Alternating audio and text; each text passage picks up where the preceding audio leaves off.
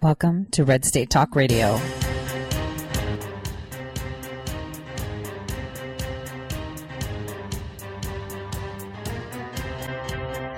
You're listening to Tori Says. For the next hour, I'll be your... Don't you just love technical difficulties? Welcome, everyone, to the Tori Says Show. My name is Tori. Today is February 5th, 2019. Today is the day we're having our State of the Union, and we have a lot to cover. I'm going to have Scott Adams on the second half, where we'll discuss current events and talk about what's going on. Just so you all know, I had a really big technical difficulty in getting live today, but we got it. So where do we start today? Do we start on what's going on with the State of the Union? We'll go to that later.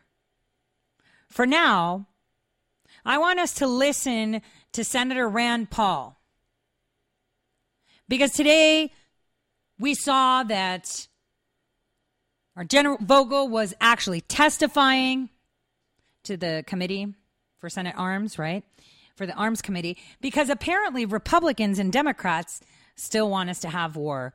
Let's take a listen to what he said to his fellow Republicans that rebuke the president on his military exit strategy. Very important. Or Democrat, and that is to end the war in Afghanistan. We've been there for 17 years. We voted on a resolution initially that said that we would go after the people who attacked us on 9/11 and anyone who aided or abetted them. We did that. Today, there is no one living who attacked us on 9/11 that is free. There is no one living who aided or abetted the people who attacked us on 9/11. By any measurement, we are victorious. We killed bin Laden. We have disrupted the terror camps in Afghanistan. Is Afghanistan a mess? Sure, it's a mess. It's always been a mess and always will be a mess. But now our mission has changed to nation building. I want to compliment President Trump for being bold and brave in saying enough's enough. Let's spend that money at home. We spend $51 billion a year in Afghanistan. That money could be spent at home.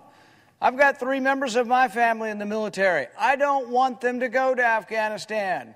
Every one of our political and military leaders, Republican, Democrat, and Independent, will tell you there is no military mission in Afghanistan, and yet we stay. Some of the very same people who say we have no mission, in the next breath say we need to send more troops there.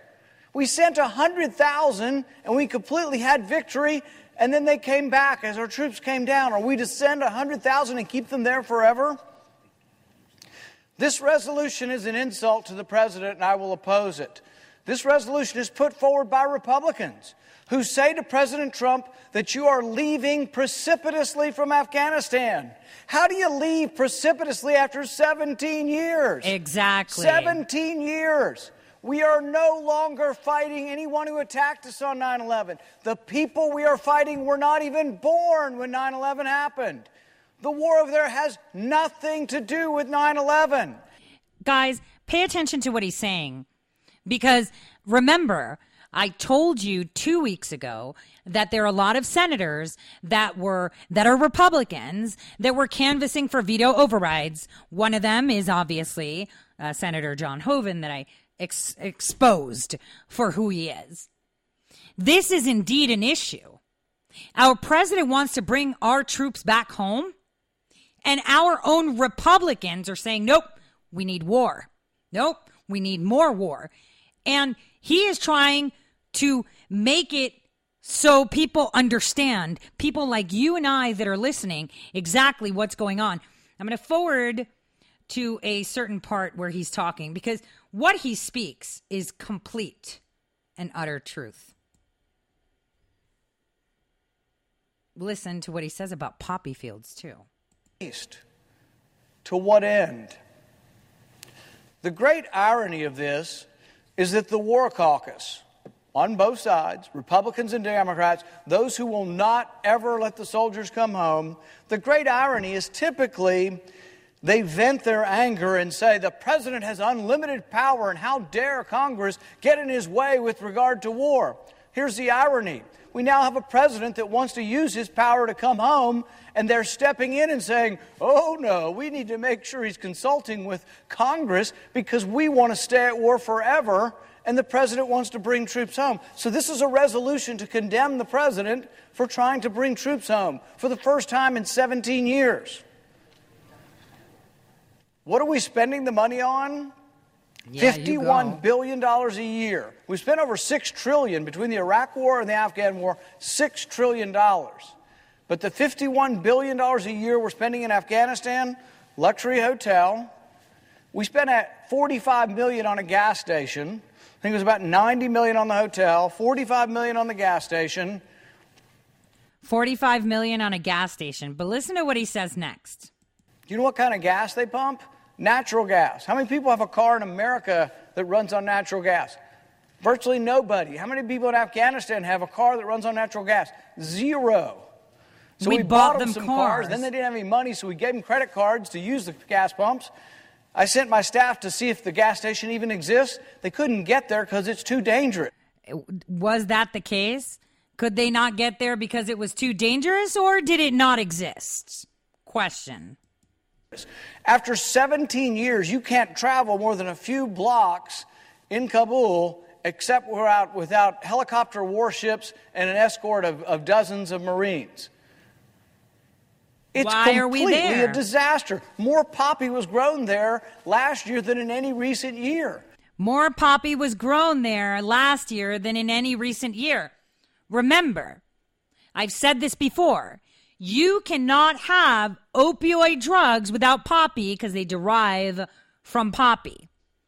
And keep in mind, these big pharmaceutical companies have invested a lot of money in these senators and in these House representatives on both sides of the aisle, obviously all the Democrats, and some of our rhinos.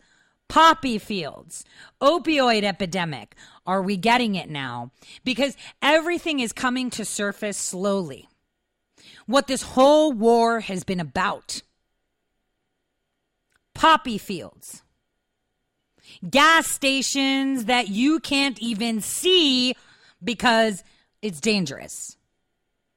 Well, even if it's dangerous, I want to see it. I want pictures. I want to tour it. I mean, can it be that scary if Nancy Pelosi was flying there with her family? That's a question. Here's a couple points more that I want us to listen to Rand Paul a little bit, because he did a great job delivering this. And unfortunately, he didn't get the coverage he should have had in what he was saying so that average people can listen. He shamed his fellow Republicans. He called out the Democrats for exactly what they did. And the people say we shouldn't give up. All we have to do is send more soldiers. All we have to do is fight longer. When are they going to fight? They have 300,000 people in their army. When are they going to fight? If they want their homeland, stand up and fight for it.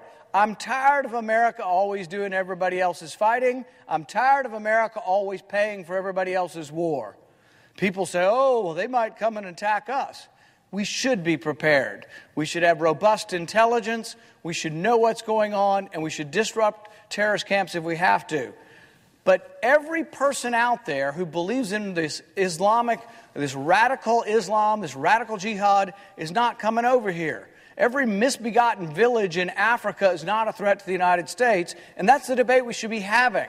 They say it's in our national security interest. Really? To go to Niger? To go to Mali? To be fighting in Somalia? To be fighting in Yemen? To be fighting in Afghanistan? Iraq? That's not in our national interest. People say we must fight them there or they will come here. Well, guess what? They've been coming here since 9/11. Mm-hmm. We've arrested over 300 terrorists in our country. It was only a year ago, 12 people were killed in New York by a terrorist. So it's not as if they haven't been coming. In fact, the terrorists, we don't condone their reasons for coming, but if you look at their reasons for coming, they say it's because we're over there. So that's the main point. So Remember, the terrorists, they come here, and if you read the manifesto of ISIS, it's because of what we're doing to their governments, why we're fighting wars, how we're in their business. This is their main grievance. So our president diffused situations in Asia with North Korea. He's trying to mitigate and diffuse our actions within the Middle East. And if you listen to the rest of Rand Paul's statement, it's exactly what we've been saying here. Let them be, Islamic republics. They could do their own thing. Why are we there? And here's the thing. Do we remember how we entered Iraq? Remember how they told us Saddam had weapons of mass destruction, but then he didn't? Remember how much more support he would have had if he was realistic and said, well, we're trying to corner the Middle Eastern market on energy, so it's, Saddam's not playing nice with us. He won't let us get a pipeline through him down to Qatar. We've already kneeled Kuwait and Qatar. We need Iraq. Then we need Libya. Then we need Syria. And then we're all making tons and tons of money because we've monopolized it. It's not right, but at least he would have been honest, right? And here's where we see the difference in administrations when it comes to oil. I want you guys to listen to what this administration is telling you about Venezuela. Because I've been talking about how important Venezuela is because of the oil they have. Listen to John Bolton tell the American people, spelling it out, why we are why we're involved in this whole Venezuela. We're looking at the oil assets. That's the single most important income stream to the government of Venezuela. We're looking at what to do to that. We want everybody to know we're looking at all this very seriously. We don't want any American businesses or investors caught by surprise. They can see what President Trump did yesterday. We're following through on it. So if you think of a company like Citgo, which is owned by PDVSA, which is the state-run oil company there in Venezuela, we have a lot of those Citgo assets right here in the U.S. Is that something, for example, sir, that you're looking at? Yeah, well, we're in conversation with major American companies now that are either in Venezuela or, in the case of Citgo, here in the United States. I think we're trying to get to the same end result here. Venezuela is one of the three countries I call the troika of tyranny. It'll make a big difference to the United States economically if we could have American oil companies really invest in and produce the oil capabilities in Venezuela. It'd be good for the people of Venezuela. It'd be good for the people of the United States. We both have a lot at stake here, making this come out the right way. So what did that tell you? That told you exactly the truth. I've said it before. Russia and China aren't hanging out in Venezuela with armed forces and nuke capability planes because they're nice. It's because they have an investment. And what did John Bolton tell us? What did he just say? Hey, we're in it because, they're the tyranny troika, meaning, they have like a monopoly on oil. Remember, 363 years worth of reserves compared to that of Saudi Arabia, which is, somewhat 69 years or whatever. So that's a big deal. And he says, we have a financial interest. We should have our oil companies go down there and exploit those resources, and our country can make money and they can make money. We should start trade. It's an economic interest. Did you see that? How good is honesty? Tip your hat for this administration. They're not giving you BS like Venezuelans are going to come and blow us up. They're not telling you they have weapons of mass destruction. They're not lying to us. That is the point here. The point that we have an administration that is transparent, an administration that is not hiding behind their finger, and they are literally telling you exactly what is in the interest of our country, what is important we focus on, and how we're going to accomplish it. And this is on the global scale, right? Because how many of us saw the war in Iraq and said, oh, this is disgusting. It's all about money. And yet they've told everyone, well, these people just want to kill you. They're jihadis. They're this. Well, they're going to be more jihadis if you're in there blowing them up. They've always had jihadis. They always had this, radical Islam existing from forever, ever, ever. It's not going to go away. Saying that, you only eradicated 99% of ISIS. They're always, that 1% is always going to be there. The thing is, we are no longer funding them. We are no longer perpetuating and throwing gas onto the issue. The Middle East can take care of the Middle East. And that is the point. And Afghanistan, he said 17 years, we're on 18. Poppy fields. Opioid epidemic. Say anything? Ring any bells? This is exactly the state of our elected officials. They're telling you that they're going in there for terror, right? They're telling you that we need to eradicate terrorists. But on the other hand, look at their stock portfolios. Look at who donates to their campaigns. That's all you have to look at. Follow the money. How many times have we said that? You follow the money, we figure it out. And we saw Pompeo tweeting out how U.S. aid is down in Venezuela offering aid. Remember, we've talked about USAID and their sly tactics. But he made sure to show pictures of us giving blankets and food because right now we're not declaring any war because you don't have to go to war to have a country cooperate with you so that way your country can benefit as well as theirs. But let's be honest, ours will benefit more, which is not, fair, but it's kind of fair because they really have nothing. You know what I mean? Business wise, right? It's kind of like merging with another company or creating a collaborative business transaction. One company is always going to benefit more than the other. And this is the case. So I commend our administration for one, being transparent and two, not using force. Because if the shoe was on the other foot and we had another Obama devastating administration, Bush, Clinton, or Hillary Clinton, God forbid, they would have told you that Venezuela has nuclear missiles and they're testing them and they want to blow us up. And they would go in there by force and exploit all their natural resources. But our administration isn't doing that. It's like, all right, guys, you've been in this poverty for a long time. Here's the deal. We'll support you. China and Russia have already started, making deals with Maduro, but I think we can make a better deal so that we're competitive. That way we all win-win and, Russia and China don't get stiffed either. And we can actually bring our own companies and we can, work together. I mean, that sounds like a better deal than waiting for someone to take over your country and pull the trigger like they did in Iraq. Because, Saddam, Arafat, all of these leaders were great leaders for their nations, but they weren't smart enough because look at what they did to them. They pulled the rug right from under them. They labeled them terrorists and said, who's with us? You better be with us. They made it look like they did everything.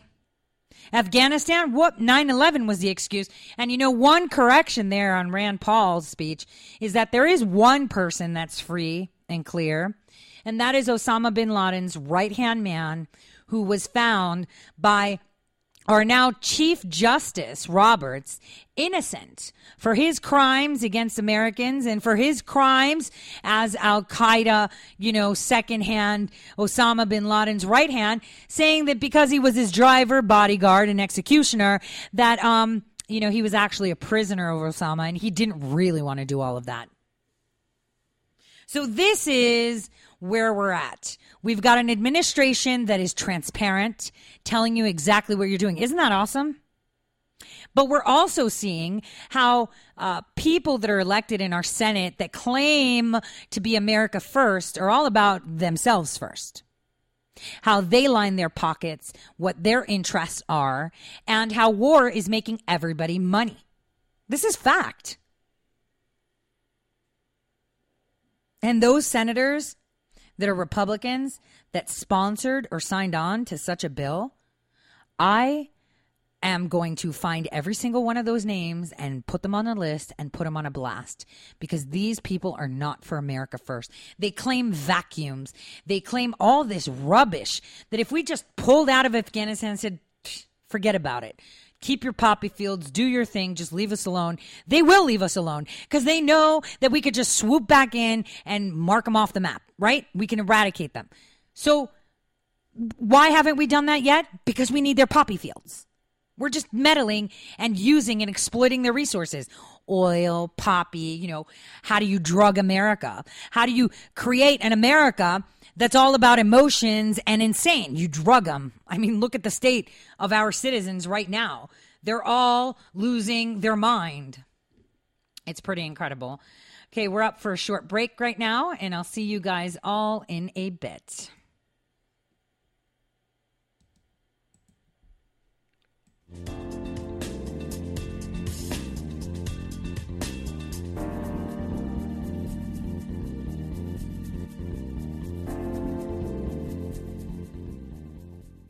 Red State Talk Radio is now available as a voice command on your Amazon Echo and Echo Dot by simply saying, Alexa, play Red State Talk Radio. Red State Talk Radio on TuneIn. Concern to every single American. Now, we've been hearing all these stories about sanctuary cities that... You can now find us on the Amazon Echo and Echo Dot, on TuneIn, on iHeartRadio, and we also have the phone apps in the App Store for your particular phone. And just in case we activated your Echo Dot, Alexa, stop. How did you become addicted? A friend? Were you at a party and someone said, hey, try this? Then you got the cold sweats and started shaking. And the more you did it, the more it didn't work. So you switched to the needle. Now you're a train wreck. Drinking, drugging, broke. Your family hates you. And you hate you. Get out of your hell on earth now. Call the Detox and Treatment Helpline today for immediate help. In many cases, your insurance may cover the costs. We can't guarantee it, but we can guarantee we have what you need to change your life for the better. Pick up your cell phone and call right now. 855-700-2978. 855-700-2978. 855-700-2978. That's 855-700-2978. Guaranteed life insurance with no medical exam. Sounds great, right? Even better, your rates will never increase and benefits will never decrease.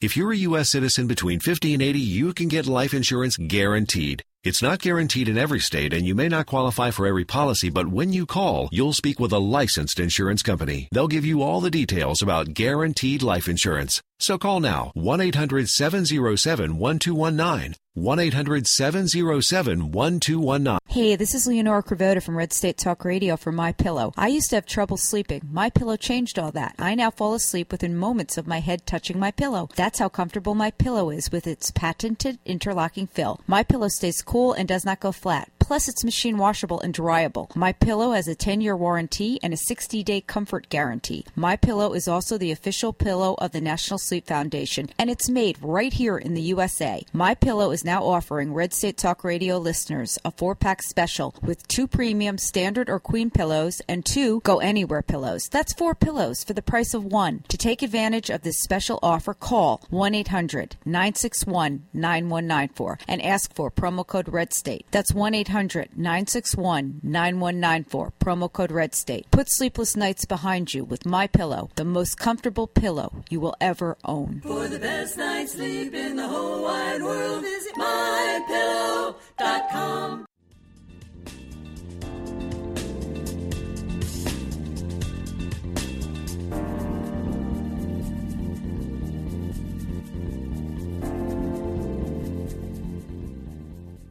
Welcome back to the second half of my first hour. I'm your host, Tori. You can find me on Twitter at Tori_says. Same goes for Gab, Tori_says. And my website, of course, ToriSays.com, which I actually have formulated an article that I will be publishing. And I'm actually sending a letter to the President of the United States today, expedited, faxed, and emailed, because I am going to demand a welfare check on Ruth Bader Ginsburg. You know, Do you guys know what a police welfare check is? So basically, if you have like an old neighbor and you see them come out like every 2 days and suddenly you don't see them anymore and you can't verify that they're okay and you know that they're sick, you call the police and you have them check up on them. Well, I think that it's about time that us, the citizens, get together and demand from our president to appoint an independent welfare check on her, meaning maybe send the Surgeon General. And we don't need to know details of her health condition. There's HIPAA, but we need to know if she has a heartbeat. We need to know if she's capable of writing these opinions that are being submitted, because the Supreme Court is the highest court in the land. They issue laws that are clearly the foundations of our justice system. And right now, that's the question. Who's writing these for her? Who is putting these opinions for her? She's so sick. No one's seen her. Honestly, let's be all honest. No one has seen her since October when she fell. Reports say that she's been here and there and everywhere, changing from cancer to cancer surgery, then pneumonia, and now she's at a gym walking a mile, but no one in 2019, even flip phones have cameras, have caught a glimpse of her. I don't want her coming out on camera because, like we saw with the Globes, there's something called deep fake. I, as a citizen, demand a welfare check on my Supreme Court justice. I believe that it is of grave concern to the foundations of our nations and our nation and how it operates if someone else is formulating opinions for her. So that'll be up shortly after my show. And, this afternoon, like I said, I'm going to be faxing, emailing, and then sending it off with registered mail to our president asking for this, because so many people, even Fox News reported that she was at some show about her, but then the people that were there can't verify. Nobody saw her. Nobody took a picture, but she was apparently there. Really? If you don't have a snapshot, you don't have a picture, it didn't happen. So, on that note, let's listen to Kellyanne Conway talk about Northam. And one point on that. So, Big League Politics, who I write for as well, broke this story. Patrick Howley is the editor of Big League Politics. Now, instead of people focusing on the story whenever something like this breaks, they focus on discrediting or maiming the actual reporter. And this is why many of us write in pen names. And, I would go down in flames before I told anyone my pen names. Anyone. And how many times I've submitted articles that editors published that were mine because I didn't want the heat on me. This is reality, guys. Like, reporters are even scared to report because then you have, the mainstream media giving you a full and thorough colonoscopy and dragging you through the dirt. And I'm super glad that Patrick held his ground and said it was a concerned citizen. Super glad he exposed the Washington Post's fake news reporting and concealing the lieutenant governor's rapist tendencies. Because, like the left says, believe her even if she has no date, no time, doesn't know the people, as long as it's against someone the left doesn't like. But now that it's a Democrat, she's got date, time, place, admittance from him saying it was consensual when she's like, no, it wasn't. But no one's believing her. Got it? All right, now let's listen to Kellyanne and what she says. National emergency, if he were in fact to execute on that, Kristen, which he has not so far, is because he believes that we have a crisis on the southern border and the Congress has failed to do its job. This Congress, last Congress, and for quite a while to make sure that we have what we need at the southern border, which, of course, the centerpiece of is a physical barrier wall, steel slats. But it's also the additional Border Patrol personnel, the immigration judges, tackling TPS and DACA, certainly meeting those humanitarian needs that have been identified, and also having more technology for the drug surveillance and detection, handling, and interdiction. But at the same time, this president is going to call for an end to the politics of resistance, retribution, and call for more comedy, C-O-M-I-T-Y. And no, not at all. He's calling for cooperation, and he's calling for comedy, C-O-M-I-T-Y, and also compromise. And is going to point out a couple of examples where this has actually happened on his watch. I think it's also an address that celebrates so many accomplishments for the United States of America that he would like to highlight as the leader of our nation. Well, what do you say to the critics, Kellyanne? What do you say to the critics who say that the president's administration is in chaos? Can you speak? Okay, wait. Before she answers any of the bombarded questions, she so eloquently put it, he hasn't declared it yet. We need border security. We need more people there. We need better detection, because if you notice, the increase in arresting people bringing drugs in through the border has gone up. Like, there were women with drugs in their cavities, right? Some may have done that under pressure, right? Some voluntarily because it's a high paycheck.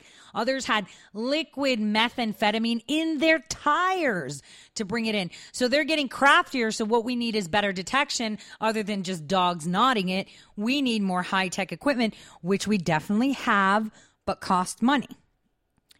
And if you heard one of the questions in the background, it's like, do you think he's going to declare a national emergency at the State of the Union? Oh, gosh, I really hope he does.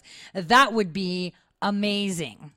They've said that from day one, and most of the people who either have been forced out or fired or couldn't get through the door in the first place like to tell all of you that. I think that you've been trying to run that narrative from the beginning, and the American people see the results. They either have more money in their pockets or they don't. They either were one of the 8 million Americans who got a bonus or a raise because of the tax cuts, or they're not. I mean, there are no people who have. These small businesses tell us how much they like the deregulation, the tax cuts, the economic prosperity. You can't argue with the economic numbers. You try, but you actually can't legitimately. No, of course not. I'm right here.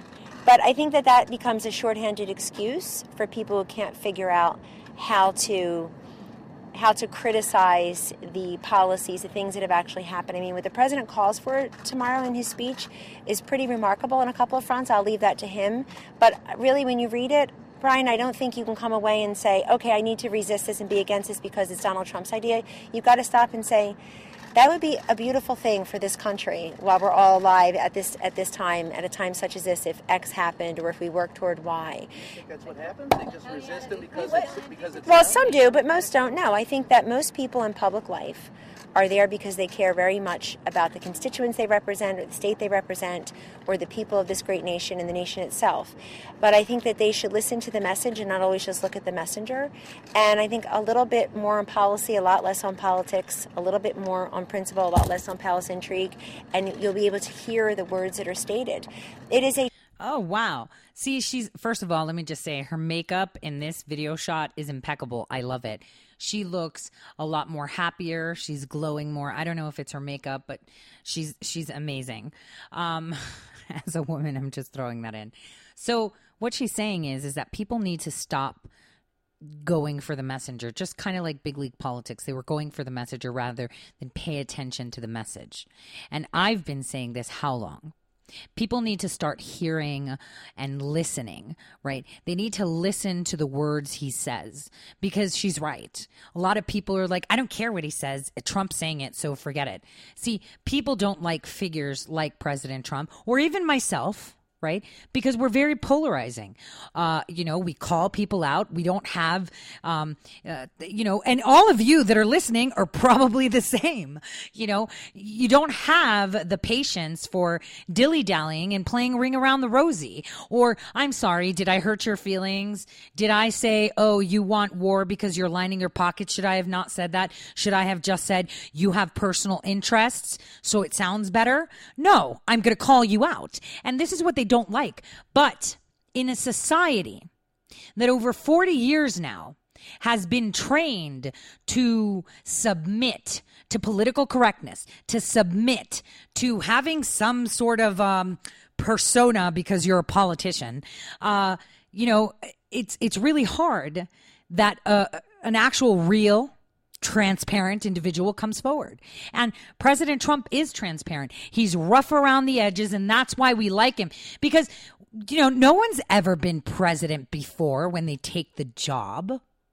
It's all going to be an adjustment and a learning, but we learn together, and he's listening to us. And it's a time that people that don't listen because they have Trump derangement syndrome start paying attention to his words, because he said it himself. Look at what I'm telling you, and you'll understand. Just like Bolton, he told us why we're involved in Venezuela. Of course he would, because the Middle East is a lost cause.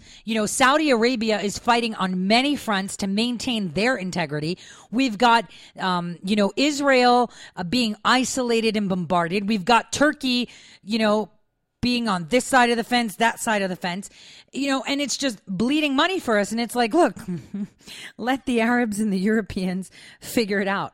We've got oil in America. We've got oil in Venezuela. We'll just deal with that for now. And then when they all eat each other up and cannibalize each other, we'll talk. And that's exactly what he's been saying. Pay attention to what she says further.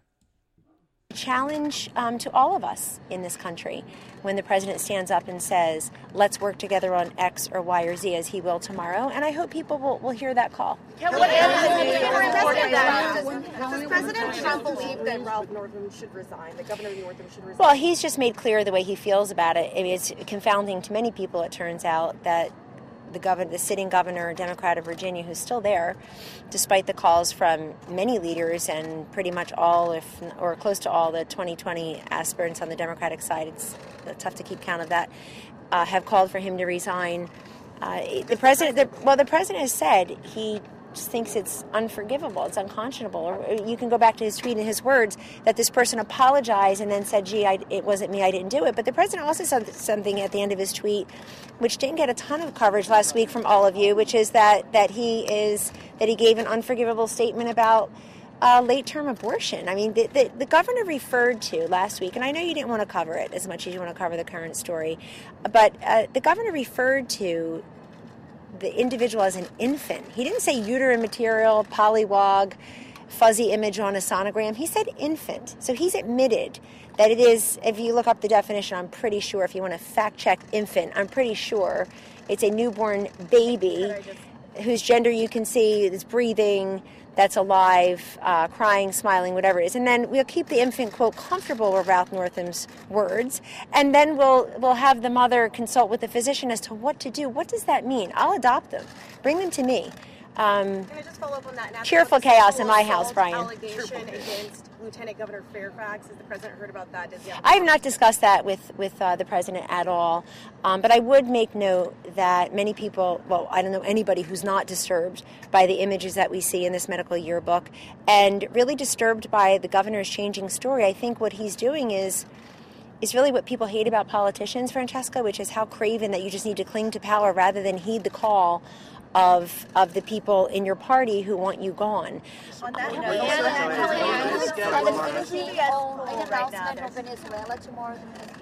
Of what? On Venezuela, any announcement? Again, I'll let the president give his address tomorrow, but it's very wide-ranging, and it tackles some of the accomplishments, the vision and moving forward, some of our goals, but also news of the day. And I would just point you to the vice president and the vice president's remarks in South Florida on Friday, and his meeting with the Venezuela.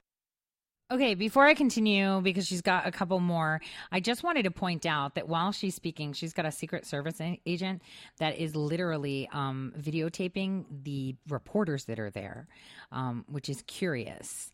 That is incredible. Now, let's see what she is saying about the national emergency, because they keep asking, because maybe we're on the money. Maybe he's going to drop that. Here's where she starts on this. Is taking place in the speech, in the address? Yeah, probably not. On the first one, I mean, the president could not be more clear that he has the absolute right to declare a national emergency. It has never been his preferred option of first resort, second, 10th, 12th resort. It would be the last resort after Congress has completed its work.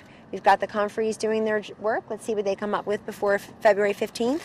But at the same time, the president's made very clear that it's his first and solemn duty to keep us all safe, and he believes that includes securing the southern border. Is he worried about the political backlash like Mitch McConnell is warning him against on the national emergency? One more time? Is he worried about the political backlash that reportedly Mitch McConnell was warning He's worried about the human trafficking, the drugs coming through. He's worried about the fact that these young children are taking this perilous journey 1,000 miles or so from the Northern Triangle countries because coyotes have promised their parents, they've promised their parents things that just don't exist, aren't delivered upon. As the president has said many times, I'll repeat on his behalf, come here legally. Be one of the 33 million Americans who have done that. He wants people to come here legally. All right, so we'll stop right there. So we know the State of the Union, what the discussion is going to be, right? We obviously know he's going to talk about our booming economy. He's going to talk about the stock market, the jobs, the surplus of jobs, the small businesses thriving. He's going to talk all about that, which no one can refute. I mean, the facts are there. He's also going to talk about having great relations with Asia. And you know, they're not only great, they're awesome. Because in a previous show, we discussed how he had the Chinese delegation read out President Xi's letter to him, which was more of a plea and let's meet in the middle, let's be friends, and we're doing. He bowed down in essence in his writing to say, all right, we're equals. Please, you've got me in the corner. Because remember, the whole world now is attacking China. The whole world. And unfortunately, we don't want to attack China because they have the majority of the living, able-bodied population on the planet there, right? And let's not forget that if they actually need to call in reinforcements, it'll be the whole Far Eastern bloc. That would include Japan, North Korea, South Korea. They've got eons of history, man. If it comes down to it, if it's the Western world or them, you know they're on the same side. Done. It's like, you know, blood is thicker than water kind of thing, right? Come on, we have to be realistic. Let's not say, oh, well, be realistic. And for the first time, the United States has a president that understands their culture, understands how to communicate with them, and how to have absolute resolve. You know, we have... he may talk about pulling out of the Iran nuclear deal, which was amazing. And obviously everyone lost their mind when Russia pulled out. But that was a tactic. Remember how over 2 months ago we were discussing how if the EU, which they did, tackles Russia and starts being, you know, really demonstrative of, hey, we're putting you in the corner and sanctions, that it may be exposed to the world that they have been getting oil and gas from Iran, even though there are sanctions. Remember that? Well, now it's coming to fruition. Because now that Russia pulled out of this nuke deal, along with the U.S., the EU stands alone. And now everyone's going to know where they've been getting their oil and gas and how Iran had money to send troops to Maduro. Sending troops to Maduro. Seriously. That is something that was underreported too. I thought they were broke. Didn't we have to like give them billions of dollars in unmarked cash? What about the European Union? Wasn't it that the companies were like, hey, you want to spot us some unmarked cash and send it in a plane from Europe? So it's odd how suddenly they have like a good cash influx, right? It's all part of the plan. So if we look at the guest list that our president has for this State of the Union, I believe aside from demonstrating the progress that we've had as a nation within this year and discussing our geopolitical positions, like our relations with China, relations with Russia, relations with the Middle East, trying to bring our troops home. But, you know, it's because it's Trump's idea, just like Kellyanne said, we're not going to do it. And they were like, well, that's not true. Yes, it is. It totally is. And, you know, they're incessant, you know, they're just really, really, really, really adamant about staying at war. But I believe he may bring up something that'll make sense to everybody, and that is this polarized environment that we're at. And because, yes, our president is a polarizing individual, he's one of those people you either like or you even hate. But there's no middle ground, right? But the thing is, if you exclude the messenger, exclude the figure that polarizes you, look at the results. You know, I had a professor that I couldn't stand. He was abrupt. He made me feel tiny. He made me feel stupid. But he was the best darn professor I had because he delivered the message correctly. He taught me things that I will never forget. He taught me how to question things, how to analyze things. And through that, you know, I realized that his actions were more important than, you know, his, you know, short temper because he was like super mean. Trump is a baby next to him.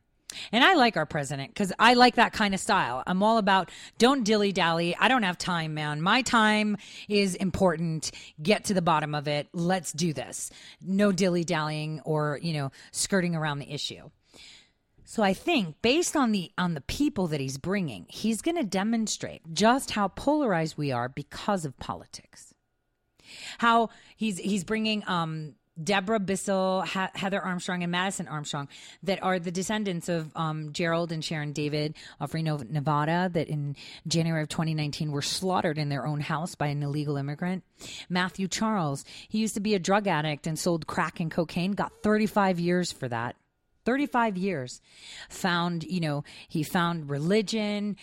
He does Bible studies. He became a law clerk. He taught GED classes in prison, mentored fellow inmates. And on January 3rd, he was the first one as a prisoner to be released with the First Step Act. And here's the thing. This First Step Act is a really big deal.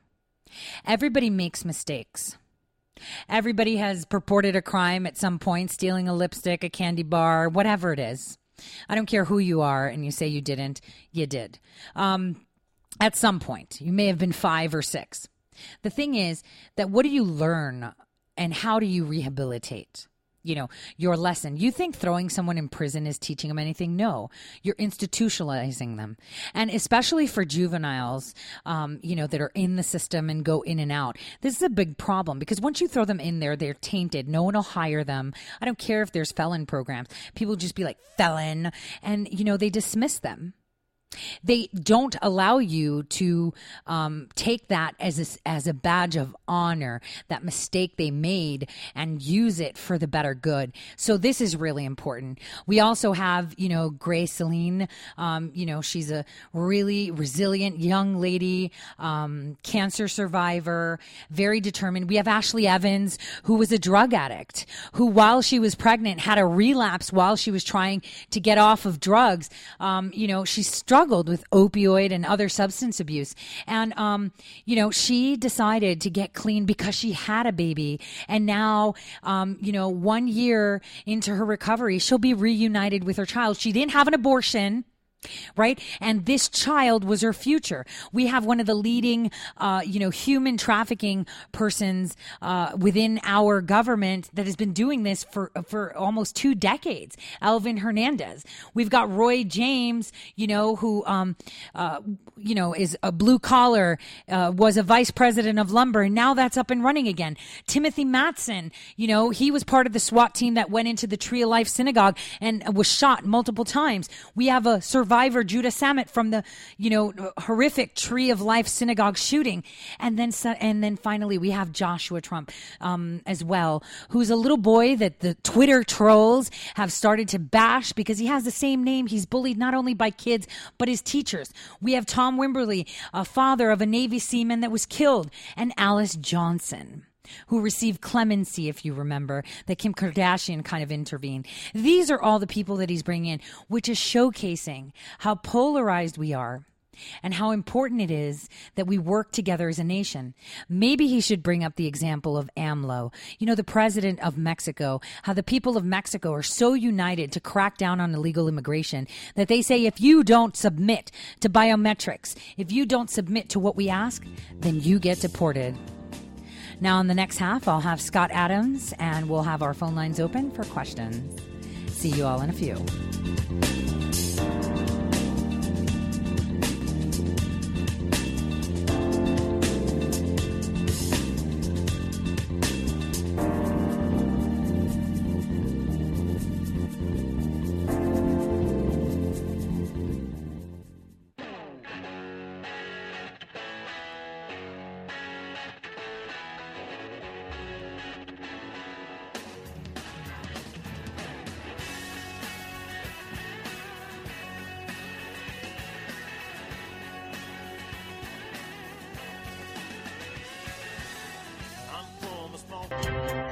You're listening to Tori Says. For the next hour, I'll be your host, Tori.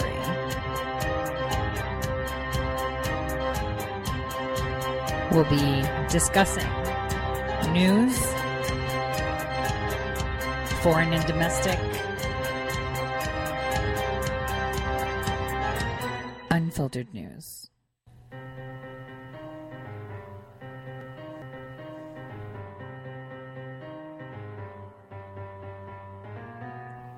Real news. Welcome back, everyone, to the second half of the Tori Says Show. I'm your host, Tori. You can always find me on ToriSays.com, on Red State, Monday through Friday, 12 to 2 Eastern Time, and obviously on Twitter and Gab at Tori_says. Today with me, I have Scott Adams, who's joining me. He is going to sit with me, and we're going to discuss the State of the Union, what we expect. We've already discussed that if the State of the Union happens, they might even pull the plug on RBG, or, we'll see a lot of boycotts, which are already coming in, and that's to cover the seats that are empty. And I've made note that, cowboy hat wearing Frederica Wilson is MIA, along with Representative Payne Jr. from New Jersey. No one seems to know where they are, and I can't seem to track any indictments or pending cases yet. So, Scott, are you here with me? I am. Excellent. And everybody knows Scott Adams. You can go to his website, scottadamsshow.com, for all his latest shows. He does like a 3-hour morning segment, which is awesome. And I frequent because I love having conversations about what's going on and what's to come, pulling out our mathematically calculated crystal balls to just pretty much tell you what the deep state is up to and how they're trying to obfuscate reality to us. Welcome to the Tori Says Show, Scott. Thank you, Tori. Thank you for having me. Since you were on my show earlier today, I got a call from BBC, right? And they called me to book me on one of their shows tomorrow morning at 9. I was told them I'm going to be on the radio, but they could do a pre-record and call me at 7:30. And so then, that was great. It was all set. They had to call me back to cancel. The reason why they canceled was because they did a pre-screen on one of the producers, right? And they asked these stupid questions about what my position is with Trump. And when I answered that Trump wants to open up discussions and he wants to have a pragmatic debate, he wants to have basically an offer from the Democrats, which no one seems to know what they're offering, for border security and so many other things. When we talked about the border and how we're trying to prevent opioids from coming over, or put an end to human trafficking. It wasn't, as soon as he realized, the producer of BBC, as soon as they realized that basically what Trump is about is, trying to keep people safe, and it's not about racism or discrimination, he didn't want anything to do with me. And I could hear it in his tone. I could hear it in the way he shifted his questions and his inherent bias. It was kind of an interesting thing where the BBC was basically saying, well, Trump has been divisive. And I said to the guy, Trump has made an offer, but there's been no counteroffer. Offering $0 for a wall when you support the wall that's being built in Israel, or support the wall that's being built elsewhere or around the Vatican. It's not about being divisive. And that's where he was, though. It was kind of an interesting thing. I would expect no less. I would expect no less. I mean, they canceled because I was pragmatic. They canceled because I wasn't a racist. So they're trying to get these Looney Tune alt-right wingers to come on their program so that they could debunk Trump, in a sense. But as soon as they got somebody with a rational thought that supports Trump, and he was like, the final question was, So are you like a Trump supporter? Do you, I was like, yeah, I'm all in. I've been on the Trump train since the beginning. I'm the biggest Trump fan you've ever met. Like, let's not make any mistake about it. Trump fans are like me. They're not like what you're trying to create a portrait for. Right. And they don't like grounded facts. They don't like transparency. And that's what they're trying to do. They're trying to obfuscate and make us all look insane how we can support someone that seems to be polarizing the nation. But, you know, in order to have polarization, you need a North and South pole, right? And our South Pole is the Democrats and all the insane radical left, the mainstream media, the entertainment industry, music industry, you name it. They are the ones that are causing this polarization. Instead of people saying, he's our president, let's see what he's doing, kind of like what Kellyanne Conway said. Listen to what he's saying. Listen to his words. Don't kill the messenger. You know, instead they're polarizing. They're making him a polarized figure because he's so rugged and so transparent. Kind of like, you know, that clip that I played earlier in my show with Bolton being completely transparent of why we're involved in this whole Venezuela situation. He said, we have financial interests. We want to go in there and help them develop their oil resources because it's a win-win for both of us. Instead of saying, oh, they have weapons of mass destruction, like other previous administrations have said. So they don't like this because this State of the Union will be factual and will demonstrate who the real problem is. And the fact that they're boycotting, too, is a big deal. I mean, I'm shocked. That's very much in line with what you've been telling your audience for a long time, and that is expect a lot of vacant seats. And you know what? The more and more vacancies that they have coming from the left, the more and more likely I think it can be that Trump's going to say, let's hear a round of applause for those who support a border wall. And it's going to drown out that of the Democrats who are going to be basically no-shows, getting paid to do nothing. They should be stepping up and attending this historic State of the Union address, but instead they're going to act like, you know, Hank Guam Johnson and sit this one out. You know, the same Democrat that's not showing tonight is the same Democrat, Hank Johnson from Georgia, that actually thought that Guam could tip over. I mean, you know, what I was talking about in the first half of my show, Scott, was telling people how our own, the president's own party, the party he selected, because he could have went on his own and he could have probably even won. Even if he went on his own. But the problem was Ted Cruz. You know, he had cheerleaders like Levin and others that were bootlicking Ted.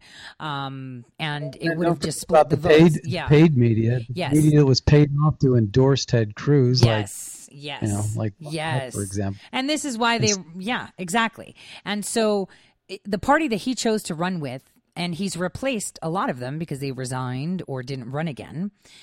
We still have a lot of Republicans that are all about war. They're totally defying the president. And I played a clip of Rand Paul where he explained why are you guys doing this? Why are you, going against the president of the United States when all he wants to do is bring the troops home? Why are we spending billions and trillions of dollars in a war that, you know, makes no sense? Because like you said, no one's alive anymore. And some of them weren't even born, those people that were attacking for 9/11. And the more we do, the more we fuel it. But he made a clear point. There were more poppy fields, right? We won. We won the war. Now let's leave. We're not into nation building. Why would we want to pay to build a nation that's not going to be our best ally? You know, it's going to be run and dominated by the Taliban. Everybody knows it. But, you know, the point is that this is, you know, a poppy seed country. Yes.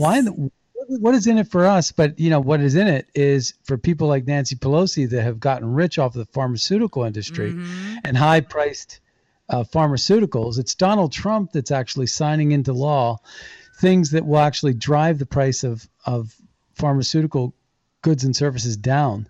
And that again, it runs counter to the cash windfall that the Democrats depend on to win elections. Yeah, and it's pretty incredible because most of them that are opposing the president on this, that are senators, that are Republicans, have huge portfolios in pharma, and this is a big issue. And you know, I'll probably do a show later on this week that talks about the pharmaceutical industry. You know, my listeners really like the Obamacare, breaking it down for the over 65, what it did, and what people don't seem to understand is that our pharmaceutical industry, with that Affordable Care Act, literally handed over so much power to the insurance companies and the pharmaceuticals to be able to overcharge so that they both make money on us. And now that power is being taken away, and it's kind of like, no insurance company is getting involved. You know, because how many times have you gone to the pharmacist for an antibiotic and you go there, and it could be the same one, you know, like a Z-Pack. And one day you're paying $5. And then when you submit, their formulary has updated. So suddenly you're paying a $25 copay or an $80 copay. And that's because your insurance controls the pricing with the pharmaceutical industry. Now it's changing. President Trump is putting forward that there'll be a formulary, and it'll have, if you take the brand name, it'll cost you this much. If you get it from Teva Pharmaceuticals, it'll be like $1. If you take it from Glasgow Pharmaceuticals, it'll be $2. So that way you have the choice, and your insurance is being cut out. That's pretty awesome because there's full transparency. That sounds like it makes too much sense. Right? We can't have common sense. Everything needs to be complicated. Just like Pelosi said, read it later. That's the only way you could snow over the average Joe. Exactly. Right? That's how the lobbyists win. They make everything so complicated that the average Joe citizen doesn't have the time or the patience to even figure it out, which is exactly what they want. It's that planned complexity. You know, Jonathan Gruber, you know, the stupidity, they're depending on the stupidity of the liberal voter who voted for his nonsense. Yeah. And, you know, talking about nonsense, aside from seeing that they're making things over complex in the pharmaceutical industry, they're making things complex on every single aspect. You know, the left has completely lost their plot. You know, I wrote like for this magazine called Polyquads about Antifa, right? And one thing, while interviewing a lot of Antifa members in Portland, in DC, New York, Chicago, because I got on Discord and I was asking them a bunch of questions, I realized that they don't seem to realize that what the radical left and what Antifa in general stand for is exactly what Hitler pushed. The history lesson in the synopsis is Hitler went to his people, said, the West is killing us. They're bringing in porn. They're throwing in entertainment. You know, he was disgusted about the way things were. And he's like, listen, we need jobs. All of us need access to health care. We all need a good education. Let's get rid of them. And I'll give you free health care, free education, and tons of jobs. You won't be, you know, trying to rub two pennies together to make a third one. I'll be there for you. This is what and all these people that were in poverty or that had no direction followed him. And at some point he had to deliver. So how he delivered was by isolating and marginalizing the Jewish residents of Germany that were more lucrative, that they were very, you know, they were businessmen, some were bankers. I'm not saying all of them were great. You know, some took advantage of situations. Regardless, though, they were the richest. So he confiscated all of their wealth, had them work for free, and the minute they lifted their head, he would kill them. And people were okay with that because then that was the evil. So we needed to take their property. We needed to take their money. They need to work for us for free because they're evil. And they branded them with yellow stars. Well, in 2019 now, it's the hardworking American, the farmer, the person that created their own wealth that is now wearing that Jewish yellow star, according to the radical left. They want to tax 90% of your income.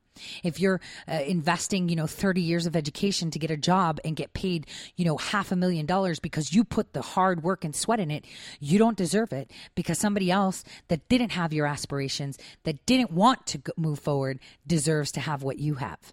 And this is all full circle. This is complete and utter nonsense for 2019. And the sooner people wake up to that, the better, because we saw at the Super Bowl that they're purporting the agenda of who? Yang. And I've said it again and again and again.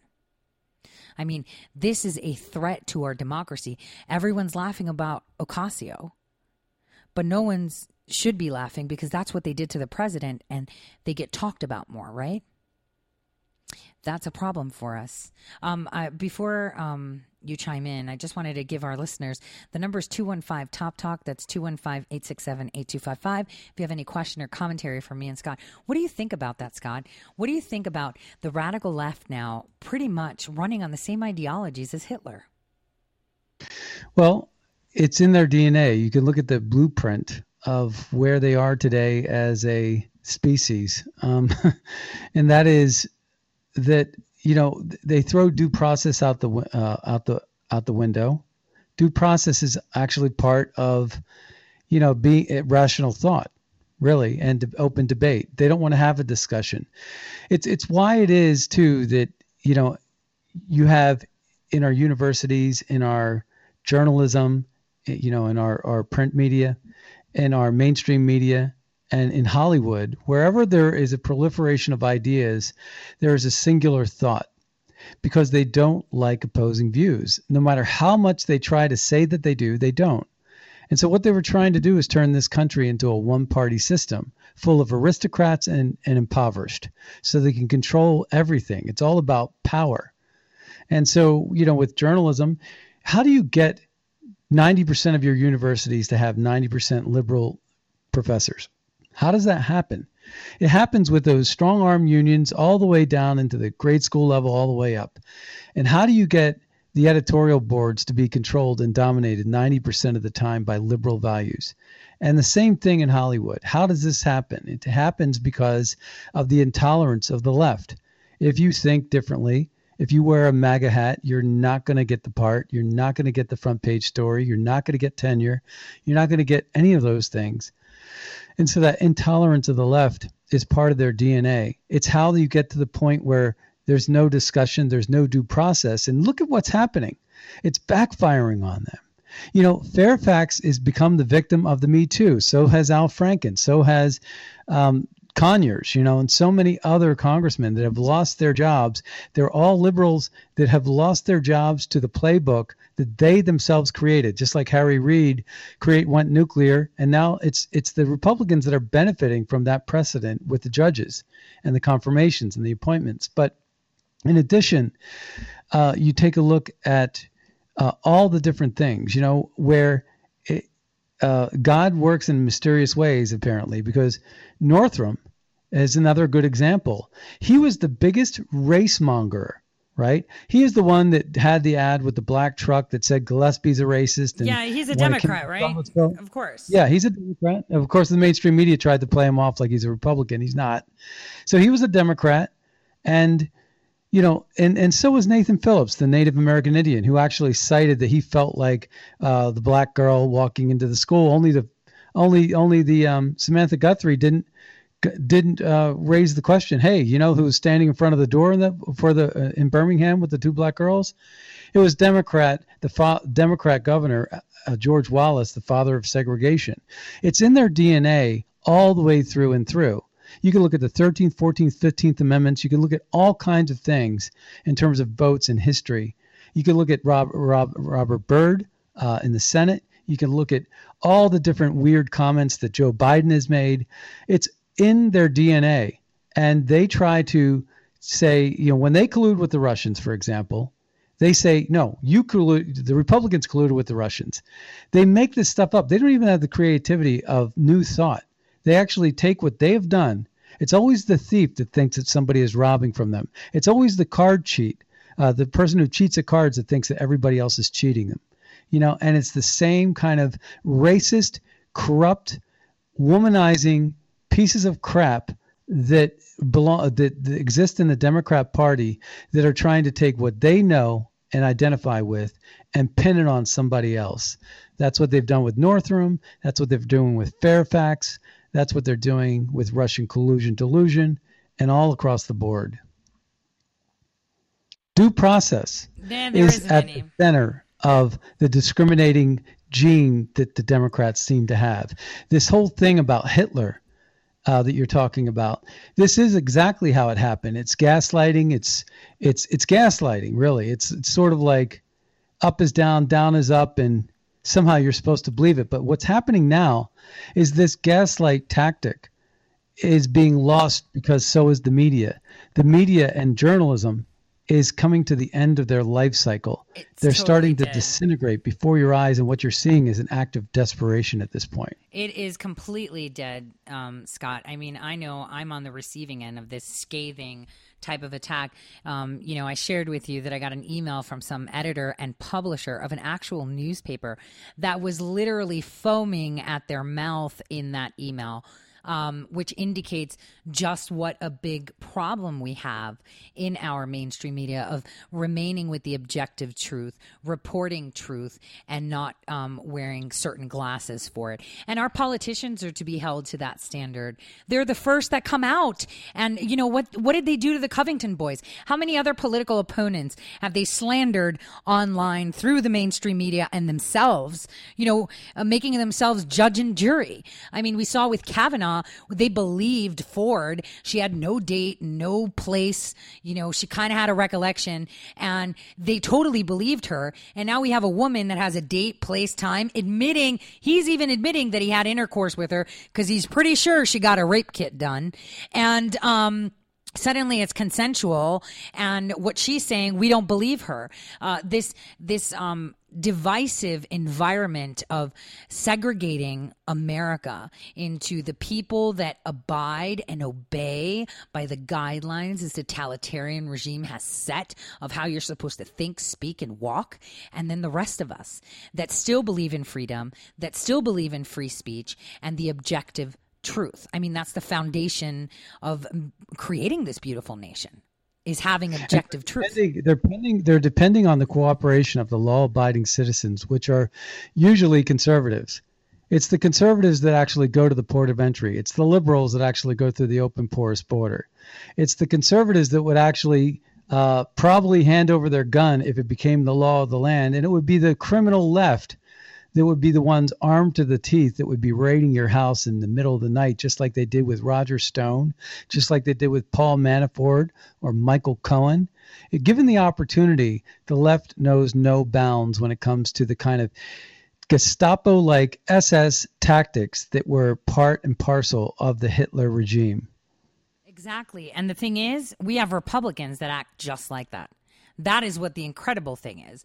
And that's the we need with the to neocons, right? Yeah. Because we were talking about Bill Kristol and Weekly Standard. Mm-hmm. He was wearing the badge of honor of being the truest conservative in the country. And I never liked Bill Kristol, never thought he was a conservative. And in fact, he used to be a liberal.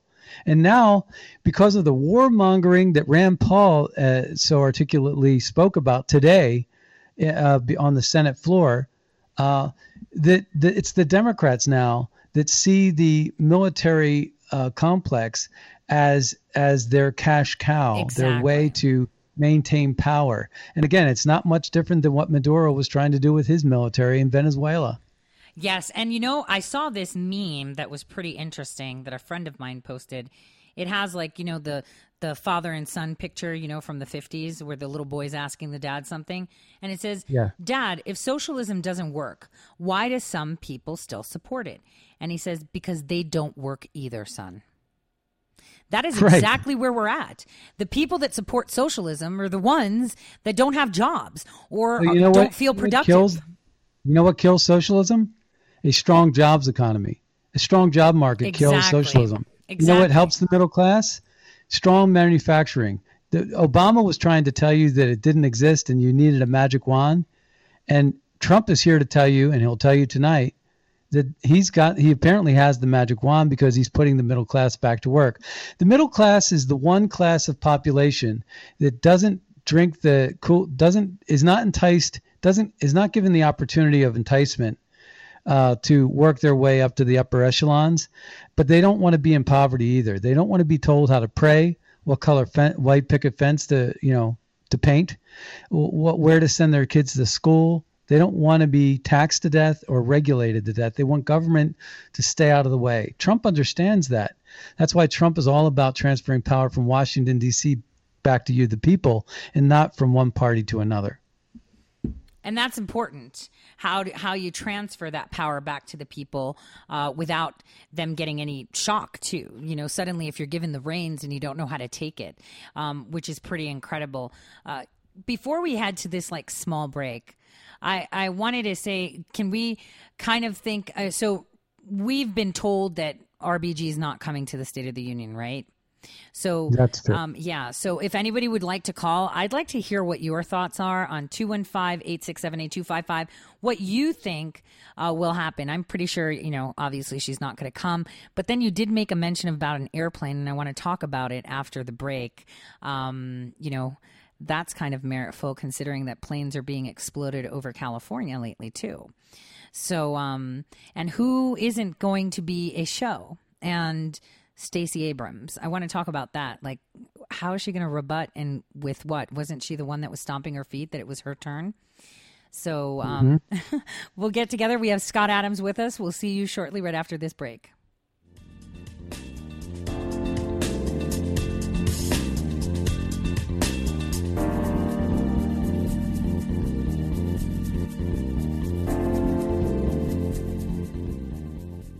Red State Talk Radio is now available as a voice command on your Amazon Echo and Echo Dot by simply saying, Alexa, play Red State Talk Radio.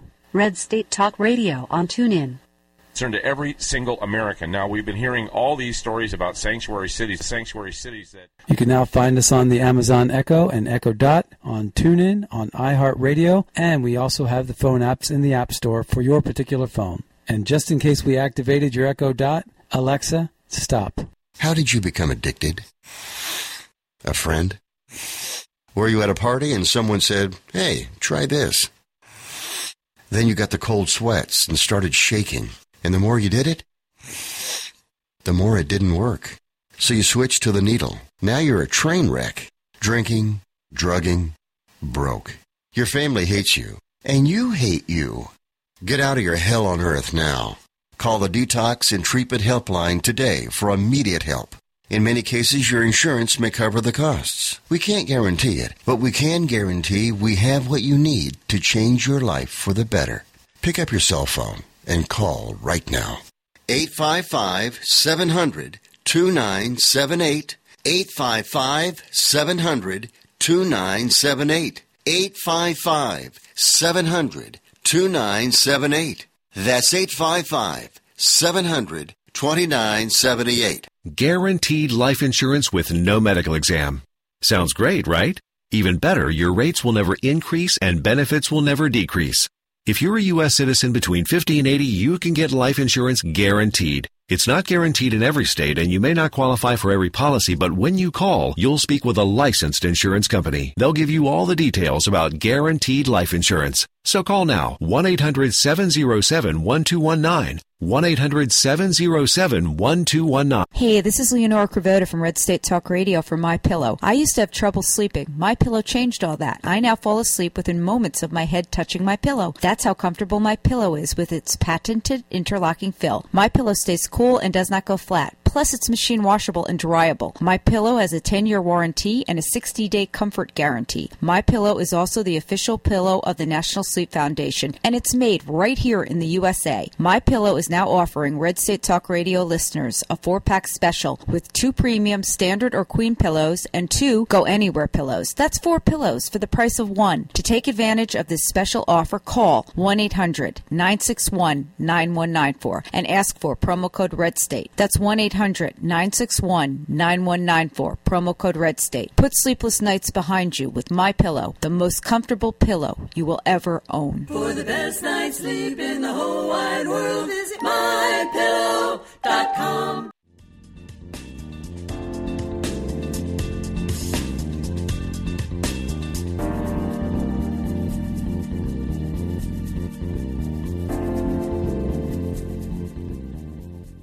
Welcome back, everyone, to the Tori Says Show. I'm your host, Tori. We have with us Scott Adams from The Scott Adams Show. You can go to www.scottadamsshow.com and have a listen to his radio shows. If you miss him live, I think it's 8 a.m. Eastern time till noon. Am I right? Or is it till 11? Well, I'm 8 to 9 on Red State, and then I have a nationally syndicated show that's 9 to 12. Yes. But I take my 8 a.m. live show for Red State, which is my flagship show, and I actually plop it into the 11 to 12 hour. So I'm doing 3 hours of live show every day But pretty awesome. Tomorrow, recently I was offered Laura Ingram's spot across the, in several stations across the country. Right. And Scott, I'm definitely coming on your show tomorrow, and you're definitely coming on to mine since Laura is going to be traveling too, because it's usually Laura Loomer Wednesdays to talk State of the Union, because I think some minds are going to explode. The media is going to have to find a way to twist his words, because that's what people do. You can say ABC and they'll swear you said XYZ, or they'll change it and say, but they meant XYZ, even though they didn't say it. And according, like I was saying about the BBC offer, right? They offered, then they reneged because I was too pragmatic. And so, the thing is that what the left-wing media will try to do is try to get some numbnut that calls himself a conservative Trump supporter that, basically steps in it and has an IQ of 2. And they'll try to get them on the show just so they can control the narrative and own the Trump fan. You know what I mean? But that's what they did with me. I mean, basically, they asked me a series of qualifying questions, and I guess I came across too sensitive to, like Trump is. Trump is sensitive to a whole host of things, and Trump lost a brother to addiction, right? Yes, he did. Fred Trump, and so basically, he has a personal interest in ending the opioid addiction and the drug trafficking across the southern border. He's very much attuned more than any other president to human trafficking. But over the break, by the way, just during this break that you just had, I was searching feverishly for Ruth Bader Ginsburg's photo from last night. None. Every single news outlet is saying that she made an appearance, that people had seen her. And yet there's No not picture. one photo, not one person decided to take a snap with their phone. This is ridiculous. There's something going on. It's related, and it was inspired by her daughter-in-law and her son. And you just wonder what is going on. And tonight, from what I understand, she was supposed to go to Rhode Island. I would not be surprised. Given the landscape that we're living in, the circumstances involved, that there would be some sort of an accident on the way up to Rhode Island. Maybe so. I believe that. And, I was telling my listeners in the first half, I'm actually pretty much done. I'm just going to give it a run through, but I'm going to be posting an article that's titled President Trump, We Demand a Welfare Check on RBG. So, welfare checks, you call the police, if you don't turn up for work for like 3 days, your employer is going to call for a welfare check, right? And she works for the people of the United States. She's been submitting opinions from bedside, yet we really don't know what her state is. And what I'm going to be requesting, and I'm going to fax it off, email it, and then register a letter out to my president, is that I demand a welfare check from an independent source, maybe the Surgeon General, to check not only her physical, but her mental state. Because if she's physically ill and she can't physically be at, the Supreme Court providing her opinions or discussions, I say fine. Maybe she does it through Skype. Maybe she types it up. Maybe she dictates. The next step is she mentally capable?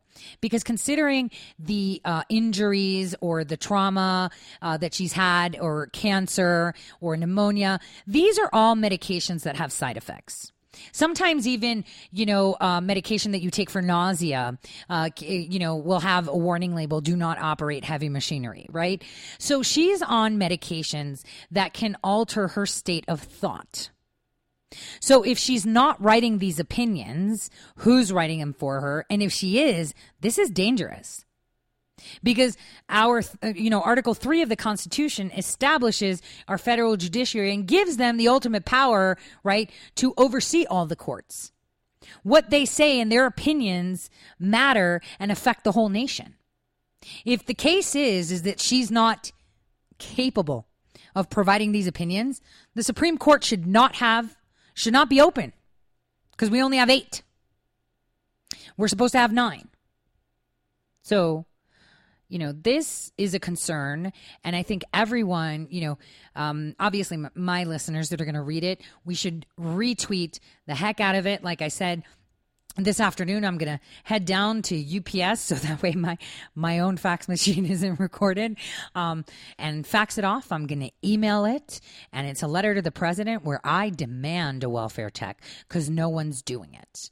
I think that's imperative because it is very important that the opinions, one might say that we can actually scrutinize the ones from before. If it's discovered, that her opinions that formulate and shape our legal system and it is an integral part of our nation's judiciary system, they should be reevaluated for the ones already contributed. And, these suspicions are warranted and we need to scrutinize how this is done. And these reports of her being somewhere or her son saying she's walking a mile are ridiculous. If you don't have a screenshot, you don't have a photo. It didn't happen, right? It's 2019. Even flip phones have cameras, right? How did not one person take a picture? And how is she attending Jacob that? Wall, Jacob Wall on Twitter.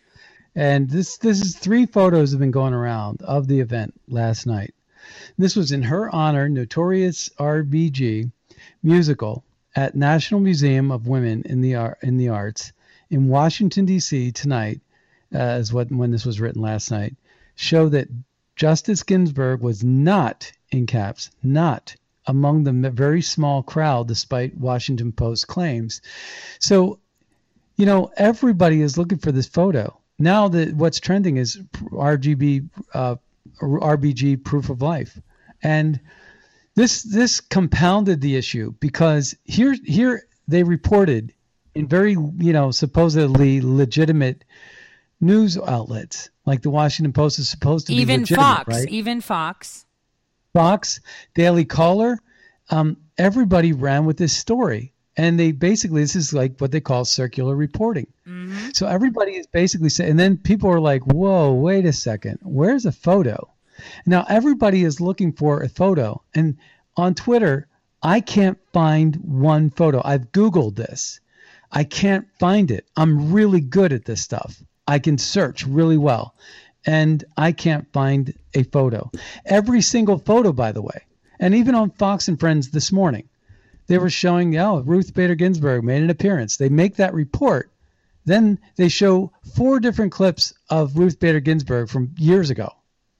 I mean, it's unbelievable what's going on here. And why are they in on it too? This is backfiring. This is backfiring in their faces because I think this was supposed to be like a stunt. That says, she's alive and she's well.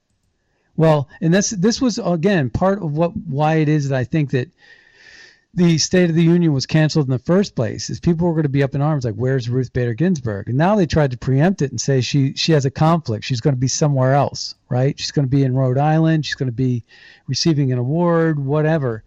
So there'll be pictures of that, right? Will we have pictures of her receiving this award if she's there because it's more important than the State of the Union? I mean, there's got to be pictures, right? If you're receiving an award, you pose. I mean, all of us pose with BS awards like bowling trophies. She's not gonna pose with an award. That'll be interesting to see. Yeah. So, I think that what they tried to do was they tried to pull a fast one, but there's just so much social media buzz and skepticism that they can't get around it anymore. This is why the mainstream media, in the old days, 10 years ago, this probably would have flown. This would have flied, right? It's not flying anymore. This stuff is just not working for them. And so all the different playbook lies and deception that used to work so well for the Clintons and whoever else, the body doubles, it's no longer working because we have citizen journalists out there doing due diligence, doing the work. And making sure that everybody is accountable for whatever. It's important that we understand what's in play here. They want to try to milk her as being alive all the way until the end of the year, and then they're going to pull in Merrick Garland. And they're going to say, this is an election year. It worked for you. It's going to work for us. And the only difference is Mitch McConnell runs the Senate, not Harry Reid. And so, Trump is going to get Ruth Bader Ginsburg's replacement. You watch. Well, he is, but the thing is, the question here lies is how far are they taking this? because so many people I've been talking about her not being around since October. I mean, people are talking about just a month, right? But no one's really seen her since October. The only reason they reported that she had fallen down and broken her ribs was because they had to superimpose her photo at the photo shoot with Kavanaugh. That's a photoshopped image, if you remember. On November 6th, they reported that she couldn't go and she couldn't pose for the picture, but apparently they have a picture of her now with Kavanaugh, even though the paper said she couldn't go. That's pretty interesting. Right. You know, so for me, I'm not saying she's been gone a month. I'm saying she's been gone a few months. And I stick by it because no one's seen her anywhere. Nowhere. They're saying she was at this hospital, that. So we're supposed to believe the media that posts all this fake news, that falsely reports events. We're supposed to just take the word of CNN that she was at Kettering. We're supposed to take their, statements or her son's statements that she's walking a mile. You're getting an award. That award, someone else can go in your place and get it. This is a State of the Union. You don't put an award over the State of the Union. And how do you go to a screening of something that's in your, in your honor and no one saw you? Like, what? How does nobody in that small group see you? And if you saw, there were some tweets from some reporters stating that it was dark and small and cozy, and that's why they didn't get a photo. Really? They climbed through chimneys to get photos. They wouldn't get it. What? It was too dark? I have night sight on my cell phone. My cell phone can take a picture in the dark and manifest color. So they're giving us lame excuses as to why they don't have proof of what they're saying.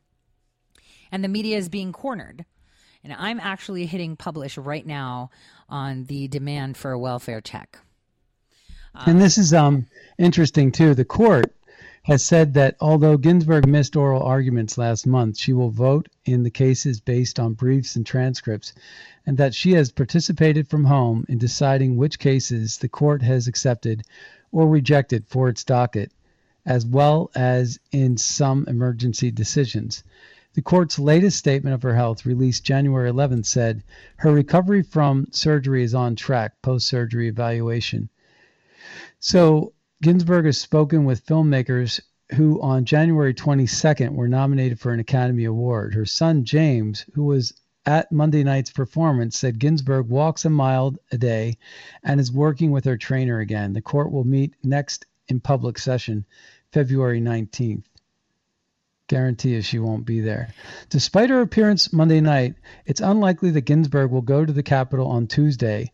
Few things are mandatory for a Supreme Court justice, and attending the State of the Union address is not one of them. Justice Clarence Thomas has not been since 2009.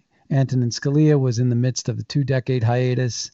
So it is, not uncommon for, but still, this is one where she's always attended. She attended all of the Obama State of the Union addresses. It's pretty sad that we have a justice that is this transparently biased in her political ideology. I think it's radical. I think it's reckless. The comments that she made about Trump are also reckless. Well, I mean, the idea that something might indeed occur with her aircraft or an accident, seems very plausible. Seems very, very plausible, especially now that the media has got their back up and they're tripping over their own words as to why they didn't take a picture. I think in this case, with all the heat that's on this, they might have to abandon ship and say this is going to explode in all of our faces and it's going to be worse because A, they're going to find out, and B, then we're going to go down. We're going to go completely down, right? So, yeah, I mean, if she's been put on life support for the last couple of months, then this is coming to a head is what's happening. And at some point, they're going to go ahead and manufacture something. Yeah, they have to, because they have to cover up everything. And I mean, personally, don't you think that President Trump already knows what's up? Honestly. Yeah. I think so, too. I think he knows. That's why he's just letting them do their thing. And he hasn't really commented on it either. He hasn't said anything like, where is she, or purporting anything like that himself. Well, did tweet last week, and he was like, I wish her well, blah, blah, blah.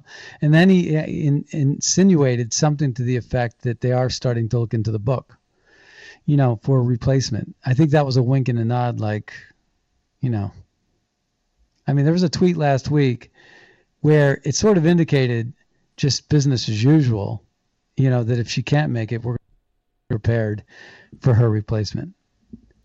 Yeah, well, because he already knows that she needs to be replaced. That's the thing. And the question lies to the people, like even with Justice Scalia, right? There wasn't really an autopsy done. He was murdered. There was no one around, and they just left it. And now with, RBG, she's missing in action. No one's seen her. She's formulating opinions. I think the death coincides with the Fox News fake graphic. And I think that the fake graphic was put out there on purpose. I don't think it's fake. Maybe they thought it was being announced. Yeah, but I don't think it's fake. Maybe they thought it was being announced that day, and suddenly, they didn't get the memo, or they didn't want to retract it. I think maybe that was that. Maybe indeed that was the day they were going to announce it, but they were late to the memo, or the person that had put together the slides was like, no, let's drop a hint for the people. But then it makes you wonder how Fox News would retweet and reinforce a story by AP that has no proof that she's alive. I mean, like I said, having her die during the first quarter, and I said this in November of this year, of 2019, is a huge distraction. We need to focus on Mueller. We need to focus on the General Flynn case. We need to focus on hunkering down with Huber and some secret secondary special counsel. We need to focus on these things, Uranium One. That's busy. And we also need to focus on our healthcare, because we've taken care of the economy. We've taken care of more of the geopolitics going on. Now we need to focus on healthcare if we want to cinch 2020. Because the 2020 drum that's going to be beat by the Democrats is Medicare for all. And losers all want everything for free. So a lot of people that are even hardworking can't get health care properly or appropriately priced because of the Affordable Care Act. So this is crucial. And her dying in the first quarter is a distraction and a problem. And I said it. And maybe they're waiting for the right time to pull that plug. I don't know. But whatever it is, our president is going along with it. So I guess I have to trust it, right? But on the other hand, that doesn't mean we don't make noise about it. So what do you expect, other than we're going to see the empty seats? They've already admitted it. We've predicted it 2 weeks ago. What do you expect to see? Like from rebuttals, like how does that even work? Well, the rebuttal is going to be from Stacey Abrams, a person who openly literally supports illegal voting. I mean, it's unbelievable. But in Georgia, that's what's happening, is you have a lot of illegals voting. That's why that red state has become purple. And Stacey Abrams is a big advocate for turning that state, flipping it, come hook or by crook. And they don't care, because all they care about is the raw power. They want to dictate to you their political radical ideology. And Stacey Abrams openly supports. But I actually think that the reason why they picked Stacey Abrams is because she has nothing to lose. So the Democrat Party is so messed up right now that everybody is afraid to take a stance. And they don't want to be on record as saying something so radical as illegals should have a right to vote, or open borders and abolish ICE, and all of these things that Stacey Abrams is not afraid to say, because she's not going to lose her seat. These other people have to win re-election at some point, especially people in the House every 2 years. So they're not willing to get up there and speak. They're not going to make a statement that's going to come back to haunt them. So they get these people with very little equity. Same thing with Howard Schultz. He's put up there just as a trial balloon, just to try to pull the party to the center and do a little bit of a focus group test, and it's not working. People threw him under the bus too. So Stacey Abrams is going to give a rebuttal that's going to be fringe left. It's going to cater to the fringe left, because that's where they are right now in the primary. Who's farther to the left? Who could be farther to the left? But it's going to come back to haunt them in the general election, when you need to go toward the center. That's where the problem's going to lie for the Democrats. So right now, Stacey Abrams, she's not a political Democrat right now. She's a nothing burger. So whatever she says is not going to come back to haunt the Democrat Party. But it should, because they're the ones that made the choice to pick her as the rebuttal. She's going to crash and burn. I think she's going to be a huge, big fail because she's going to be out of touch. And what's going to happen tonight is that President Trump, just like he did with the CBS interview prior to the Super Bowl, very pragmatic, very rational, very reasonable. And I think he caters well to the independent voter and the people in the center, even among the left, who are going to, I think, abandon that party if they're not careful.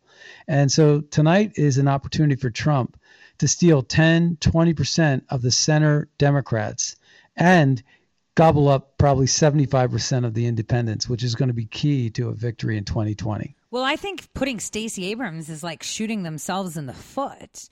I mean, like you said, no one really wants to take a stand and look crazy. So they're putting one of the craziest people out there to represent them. I mean, but she's a private citizen, right? Right. But they still made the choice to put her up there. Right. That's the thing. And their guests are illegal immigrants. Like, I hope ICE is standing by. Seriously. Oh, it's a poor choice. But she's black, she's a woman, and she's a radical lefty that supports illegals' right to vote. So if they're pandering toward identity politics, you can't get any more than that. That's a trifecta right there. Yeah, and that's the way the left looks at it, but that's not the way you and I see it. Well, I don't think the majority of people see it like that anymore. They've realized that they're foaming at the mouth. Like, if you look, Mexico themselves have put in place now, most recently with AMLO, the new president, that if you are migrating into our country, you are obliged to be background screened, and we need to take your biometrics, and that's how you enter the country. If you have a felony, murder, or whatever in your country, you get deported. If you don't comply, you get deported. The Mexicans are all unified behind that. Why can't we be behind that? How are all the Mexicans now racist for deporting all these people? Because he's given them the opportunity and said, if you don't turn up and get your identification, you're being automatically deported. And Mexicans are like, right, if you have nothing to hide, why not present yourself? We're not going to kick you out. Drudge just had this thing where call for unity, Trump approval is at 48%, Teflon Donald. But Maxine Waters had a meltdown. Waters begs Americans to turn off TV during State of the Union. Turn it off. Turn off your TV. Of course. We can't have an opposing view go into your ears and eyes and brain. God forbid we have that. We can't have facts. And the thing is, he's even bringing Joshua Trump, which right now the radical left are tearing apart a little boy and comparing him to other children that are bullied because they're fat or autistic. Why not bring one of those children about bullying, and why are you bringing this? Because he is a prime example of just how crazy the radical left is. If anyone is associated with the president, automatically they're ostracized, marginalized, crazy. What other labels do they give us, Scott? Insane, racist, Nazis, xenophobes, right? There's a whole list. If you support Trump, you're one of these. And then there's fake conservatives that say, well, I support Trump. I just don't support people like Wall, like Scott Adams, like Tory, like Larry Freese, like all these people, Paul Preston. I don't support them because they're crazy, but I like the president, though, which is fake.